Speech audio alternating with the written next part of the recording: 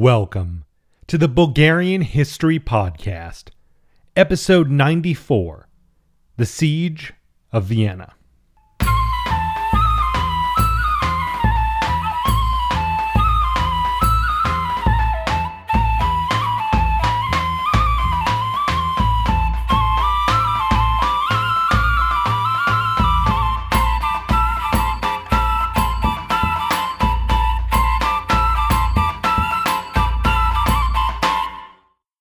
Now, no new patrons since the last episode, but as always, consider pledging if you have the ability, or even if you don't, reach out, let me know what you think, criticisms, suggestions, ideas, whatever it is. I love hearing from you all. So thanks to everyone who's reached out recently.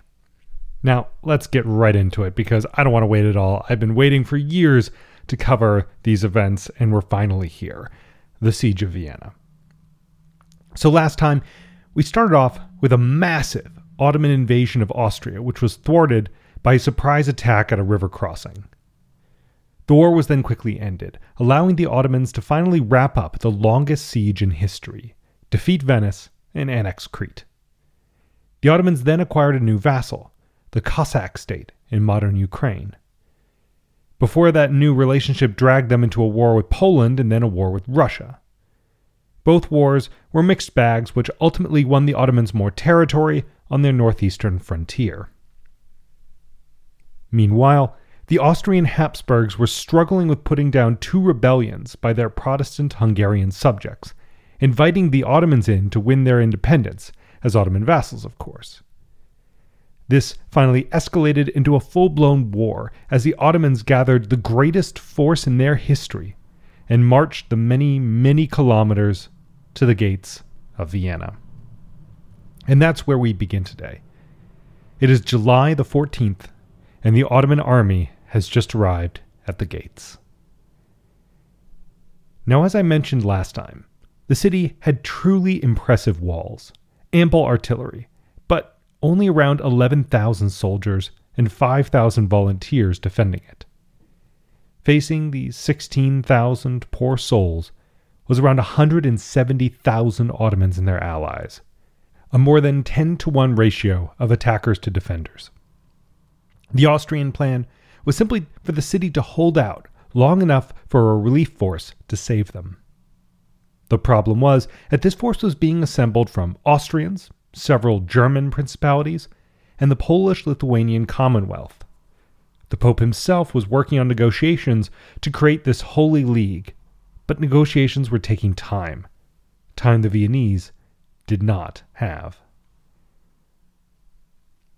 Still, it was no surprise that the Viennese residents refused the Ottoman demand to surrender. A smaller town south of Vienna had recently surrendered, but the population was massacred anyways, so the citizens of the city knew they truly had no choice. This knowledge no doubt strengthened their resolve. Now, prior to the Ottomans reaching the city, the Austrians had employed the classic siege tactic of clearing out any potential cover within striking distance of their artillery. If the Ottomans wished to approach the walls, they would have to cross a no-man's land, a killing field, which could be filled with shells and shot at a moment's notice. To counter this, Kara Mustafa Pasha employed a tried-and-true Ottoman tactic used in many sieges prior. Trenches were dug to allow soldiers to approach the walls, while others dug tunnels underneath the walls to eventually detonate them and open a breach. To counter this, large wooden stakes, which made up an outer wooden wall, were dug into the ground, causing weeks' worth of delay for the Ottomans to dig around and through them. Now, these delays were dangerous. It had taken the Ottomans months to get their army here, and they had both the oncoming winter and the prospect of a relief force hanging over their heads as they methodically dug their way towards the walls.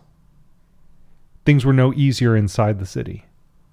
The Ottomans had created a tight siege, meaning as the weeks and months dragged on, food became increasingly scarce for the defenders. Plague also ravaged both the citizens and defenders of Vienna, as well as the Ottomans themselves. As hunger and disease took its toll, the commander of Vienna ordered any sentry caught sleeping on duty to be shot Clearly, whichever side you were on, this was a terrible siege.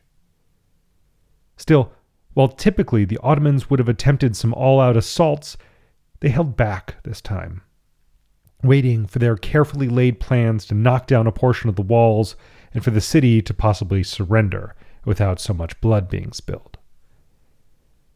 The Ottomans, in fact, didn't want the city to be sacked. They wanted it captured as is, which in part helps explain their relative caution. But by August, the Ottomans had been at it for over a month, and relieving forces were finally beginning to arrive. The Siege of Vienna was about to give way to the Battle of Vienna. But for the time being, it was looking pretty bad for the city. The Ottomans had successfully taken one of the major defensive points on the walls, blowing up several bastions with sappers, and creating a huge 12-meter gap in the occupying walls, on those sections, the defenders were beginning to lose hope and moving towards the inner walls of the city in anticipation of losing the outer walls entirely. But just around then, the Imperial Army defeated an Ottoman force about 5 kilometers from Vienna, but didn't attack right away. Instead, they set up camp there, not wanting to contract the plague which was ravaging both the attackers and defenders. And so from their more distant position, they instead raided the Ottoman forces as they waited the arrival of a Polish army. The Polish heavy cavalry was having trouble moving through the terrain, and so it was late to arrive. It took at least a week or two for this to happen. On September 6th, Polish forces finally linked up with Cossacks and troops from the German principalities of Saxony, Bavaria, Baden, Franconia, and Swabia. Yet even this grand combined army numbered just 70 to 80,000 soldiers, just about half of the 150,000 Ottomans who remained. They have lost up to this point about 20,000 to both battles and attrition from disease. The Holy Alliance army was commanded by the Polish king Jan III Sobieski. As this force slowly moved into position to face the Ottomans, they knew one of their first orders of business was to ensure the desperate defenders of Vienna knew that they were there, and so to ensure that they would not surrender at just this critical moment. But they should have already faced opposition at this point. The Ottomans had entrusted the defense of their rear to the Khan of Crimea and his 30 to 40,000 strong army. Yet, the Tatars had refused to attack the Holy League forces up to this point, missing a crucial opportunity to strike at them while they were crossing the Danube. Always a vulnerable moment for any army. And so, the relief army was able to move into position on a hill north of Vienna and light large bonfires to announce their presence to the city's defenders. But at 4 a.m. on September the 12th, as they were deploying and before the Polish cavalry had gotten into position, the Ottomans decided to mount a full attack to disrupt their preparations. But one element was missing in the attack: the 18,000 Janissaries of the Ottoman army. They remained back at the city, preparing to detonate the 10 bombs they had placed below the inner walls, ready to storm it the moment they went off. As the remaining Ottomans attacked the Holy League forces up on the hill, they were able to use their position to push the Ottomans back, eventually taking 2 towns north of Vienna during the fighting, as they continued to await the arrival of the Polish cavalry. The Ottomans were pushed back, but were still holding firm, eagerly awaiting the sound of the detonation of those bombs. But the sound never came. The defenders had miraculously managed to find and defuse each one. While the Janissaries waited, the battle in their rear still raged. The Holy League forces made slow progress throughout the day, pushing the Ottomans past their fortifications as the Janissaries decided to basically end their wait and make a full attack on Vienna. It was now getting to about 5 in the afternoon, and the Ottomans were pulling back, though with the Janissaries in Vienna at their backs, they soon wouldn't have anywhere more to pull back to. Just at this moment, the Polish cavalry, including the famed winged hussars, finally arrived. 18 to 20,000 of the world's most elite heavy cavalry, led by King Sobieski himself, rushed down the hill towards the Ottomans.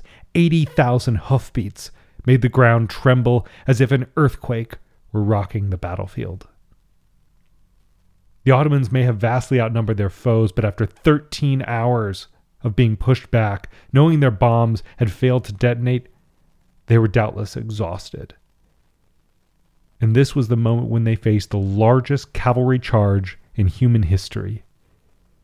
The horsemen cut through the Ottoman lines and headed towards Kara Mustafa Pasha's command center, forcing him to personally flee, as the Viennese garrison saw their opportunity and sallied out to attack the Ottomans from behind as well. Within 3 hours, it was all over. The collapse of the mighty Ottoman force was complete, and the relief army entered Vienna in triumph.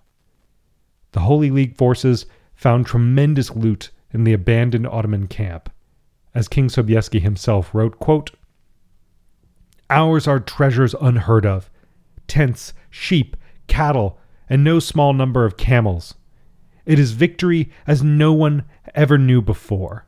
The enemy now completely ruined, everything lost for them. They must run for their sheer lives.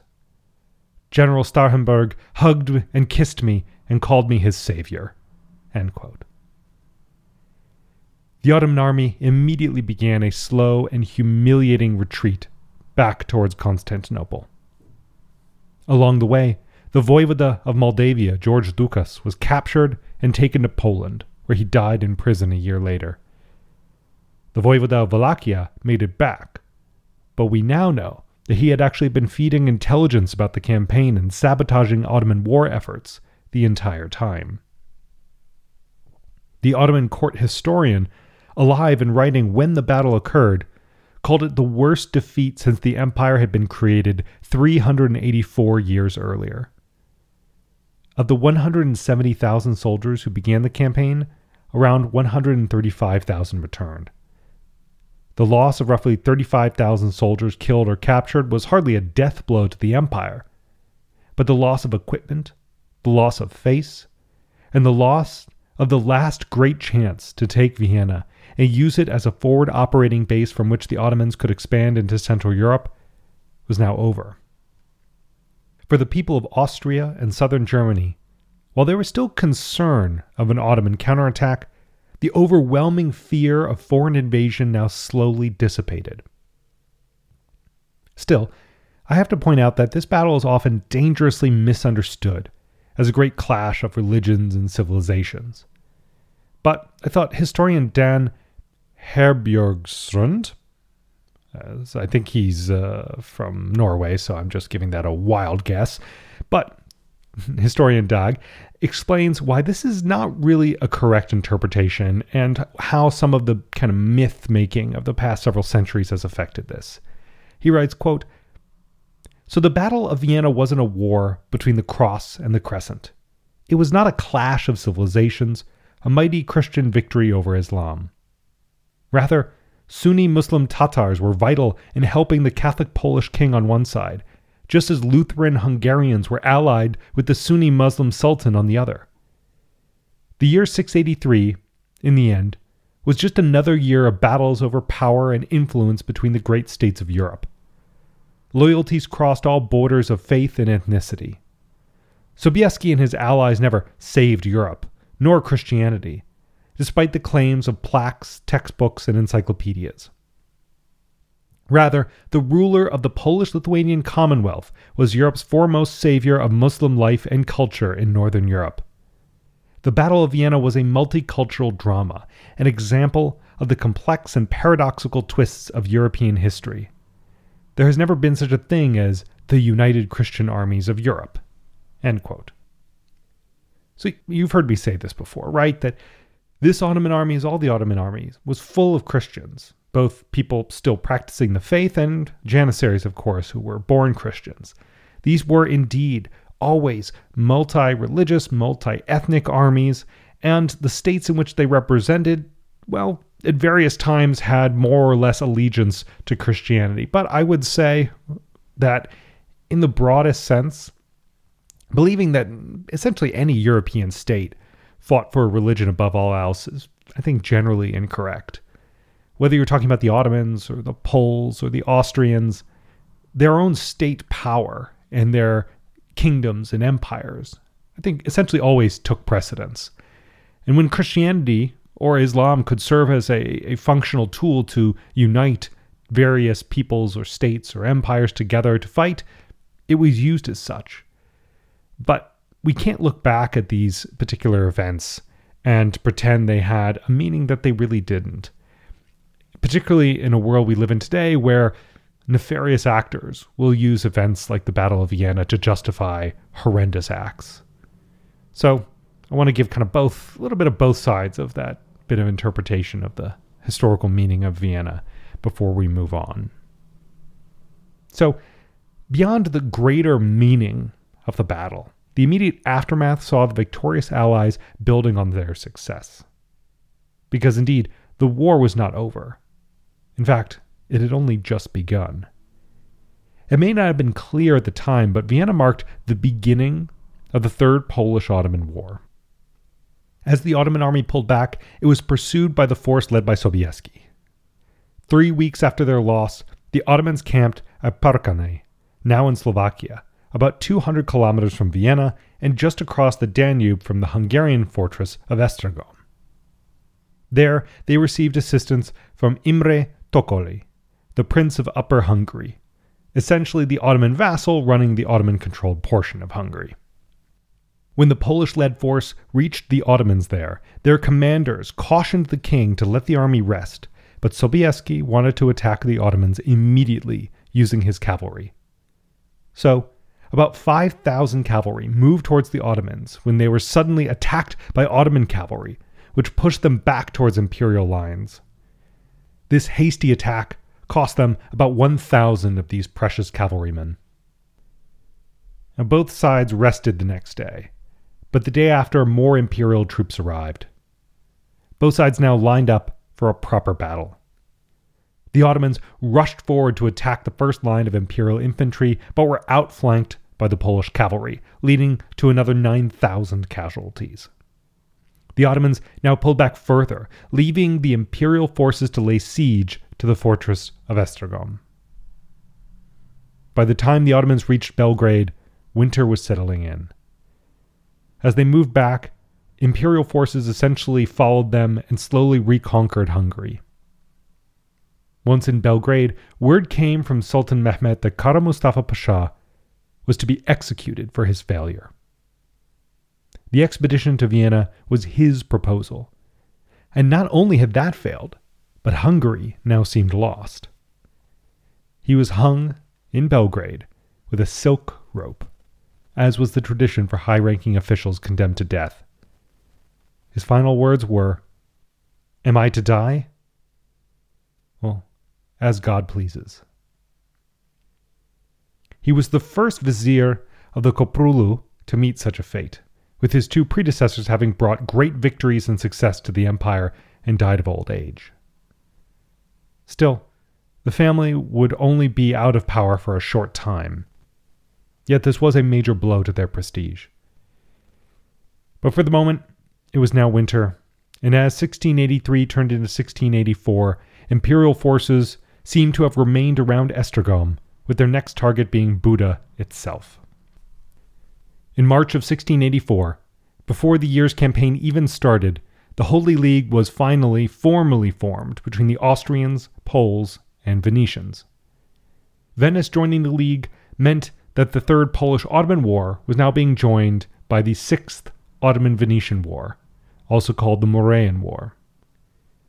It had been just 15 years since the end of the Cretan War with Venice, but clearly the victory at Vienna gave them the confidence to take on the Ottomans again so soon after their last defeat.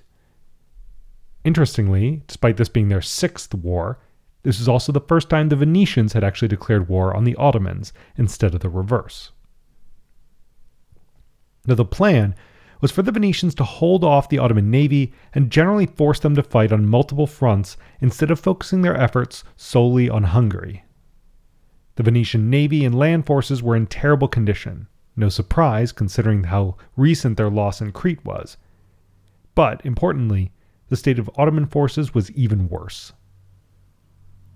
But before the Venetians could make their first move, Imperial and Polish forces finally moved on Buda in June. They began with taking Esztergom and smashing its walls and killing its garrison before plundering the city. Subsequently, they moved along the Danube, taking Visegrad before moving on to Vach. There, they met 17,000 Ottoman soldiers under Kara Mustafa Pasha's replacement as Grand Vizier. The Ottomans had well-prepared defensive fortifications, but the imperial forces still managed to eject them and take Vach within a day. On June 30th, just 17 days after they began their offensive up the Danube at Esztergom, imperial forces entered Pest, which had just been burned by the retreating Ottomans. Now, for those unfamiliar with the geography of modern Budapest, Pest is on the southern bank of the Danube and is quite flat. Buda, on the northern bank, is very hilly and has a powerful fortress. No wonder the Ottomans abandoned Pest to focus on defending the far more easily defended Buda. And so the imperial army of 43,000 began to besiege the 7,000 Ottomans holed up in the fortress at Buda. Within 5 days of the siege's beginning, imperial forces took Buda's lower town. But, lacking the soldiers to garrison it, they simply burned it down as they continued to try and fail to take the main fortress. While they kept up the pressure, the Venetians began their own offensive against the Ottomans elsewhere, striking from their base at Corfu to the nearby island of Lefkada to lay siege to a fortress there. Within just 2 weeks, the fortress surrendered. The Venetian forces then progressed onto the Greek mainland, capturing towns and triggering anti-Ottoman uprisings in the area. Mobs attacked and burned Muslim villages, killing many inhabitants. By the end of August, the Venetians and their local allies were entirely in control of a swath of central Greece, with the Ottomans only holding on to 2 fortresses in the area. By September, the imperial forces besieging Buda were getting worn down. But soon reinforcements arrived and morale shot back up. But just a week and a half later, an Ottoman relief army itself arrived. This force was unable to relieve the Buda fortress, but the imperial troops also couldn't manage to defeat them in the field, and so the Ottoman relief force continued to harass the besiegers. By the end of October, the lack of progress and increasingly poor weather conditions forced the imperial army to withdraw for the winter. They had lost between 24 and 30,000 men of their original 43,000 strong force. Disease and fighting had taken a terrible toll, nearly as bad as the Ottoman losses in the battle and siege of Vienna. But while this was a major setback on the imperial front, the Venetians were continuing to make progress in Greece. They took some settlements and fortresses on the northern shore of the Peloponnesus, and by the end of the fighting season had established a firm stronghold in western Greece. Still, there too, disease was rife and casualties were high. So just how these gains will face the inevitable Ottoman counterattack, well, awaited to be seen. Also, while I couldn't find any real details of it, there was fighting on the Polish-Ottoman border during 1684. It seems this fighting largely occurred in Ottoman territory conquered during the previous Polish-Ottoman War. So I would guess that the Moldavian uprising led the Poles to go on the offensive there. I don't think I maybe mentioned that, but once the Moldavian voivoda was captured, there was a minor uprising, which is going to kind of play out a little bit more in the future, by the boyars who saw this as a great opportunity. And, well, that's where I'm going to leave things today. The Holy League has won a great victory at Vienna, reconquering much of Hungary, but their offensive is stalled after the failed siege of Buda. Still, the Venetian front is going very well, as fighting on the Polish border near Moldavia is also stretching the Ottomans thin as they have to fight on 3 fronts. After having lost tens of thousands of soldiers in the fighting of 1683 and 1684, time will tell how the Ottomans will be able to respond, and indeed how the Balkan peoples will respond to this sudden period of Ottoman weakness. In other words, uprisings are coming. This episode was written and produced by me, Eric Halsey. The theme music was written and performed by Teddy Raven. Check out the Bulgarian language version of the podcast at bghistorypodcast.com. Like us on Facebook, leave us a review, you know what to do. And as always, feel free to support us on Patreon or just get in touch through the website. Anyways, I'll see you all in the next one.